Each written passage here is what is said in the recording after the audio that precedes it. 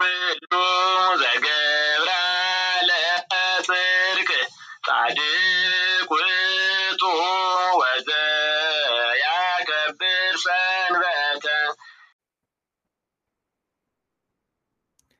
Welcome again, ladies and gentlemen, my beloved brethren and sistren, to the Tawahado Bible Study Podcast. As always, you can share, you can support, and you can subscribe. You can subscribe wherever you find this, be it Transistor, Anchor, Spotify, Google, Apple, or YouTube, and that will help us out. You can also support by subscribing to the newsletter at aksum.substack.com. That's aksum.substack.com. Or contributing at any level at patreon.com/Tawahado. That's patreon.com/Tawahado. And you can share the link with your friends, family, enemies, and strangers to wherever you found this, or the very words of God that you hear read aloud by me today.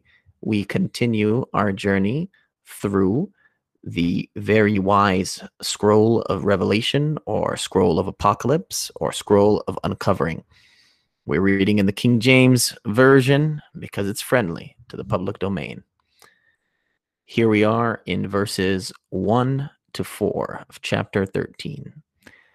And I stood up upon the sand of the sea, and saw a beast rise up out of the sea, having 7 heads and 10 horns, and upon his horns 10 crowns, and upon his heads the name of blasphemy.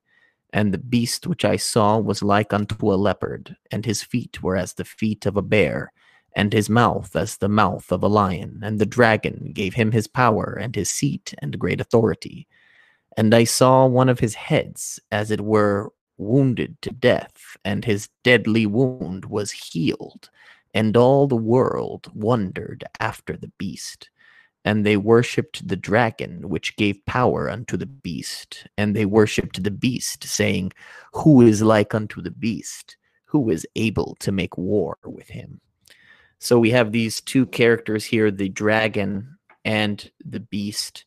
The dragon, we've said before, is the devil, is Satan, is the slanderer, is the enemy or the accuser. And whereas the dragon is the heavenly agent, the beast is the earthly agent. Whereas the dragon is the spirit, the beast is the flesh. At one point, it may have been Egypt or Babylonia, especially in this context. It was Romans, and we'll get to that at the end. Remember the time period in which this is written, before the close of the 1st century, and definitely after Jesus Christ's ascension.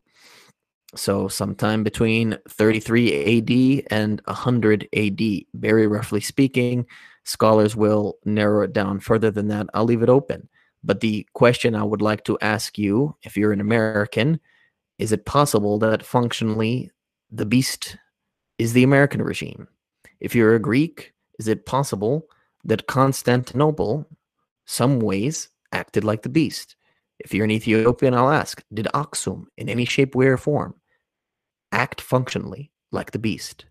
Verses 5 to 8.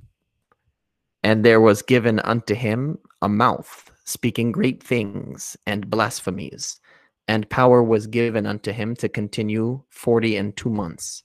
And he opened his mouth in blasphemy against God, to blaspheme his name, and his tabernacle, and them that dwell in heaven.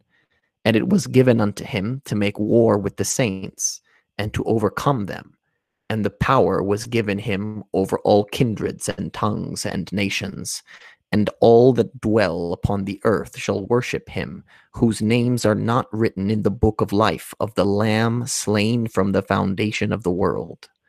So we recall that in the last chapter, we had the heavenly war involving Michael. So now we see the war continues, but now the war is on earth. And here you have a continuation of the blasphemy, which is cursing or reviling Yahweh, and he who bears the name of Yahweh. Jesus is Yahweh saves, or Yahweh's salvation, and Jesus is the paradoxical lamb here, but he's also our shepherd. And those who follow the life that he led as an example for us are the martyrs. The foil of the martyrs, or the witnesses, the foil of those written in the book, are those not written in the book, those who are fanatics or fans of the beast, of the earthly empire.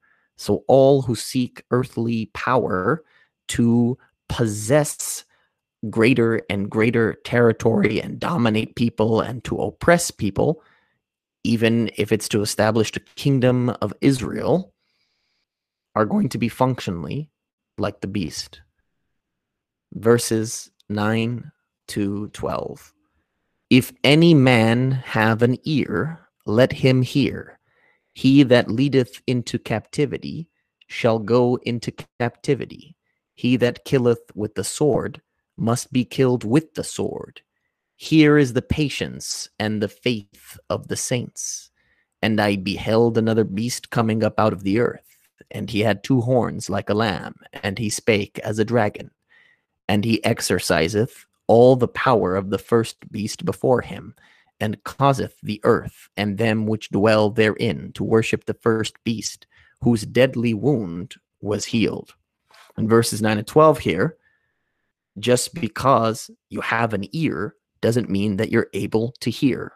In a simplistic note, we know that some people are born deaf. We know that some people become deaf later in life.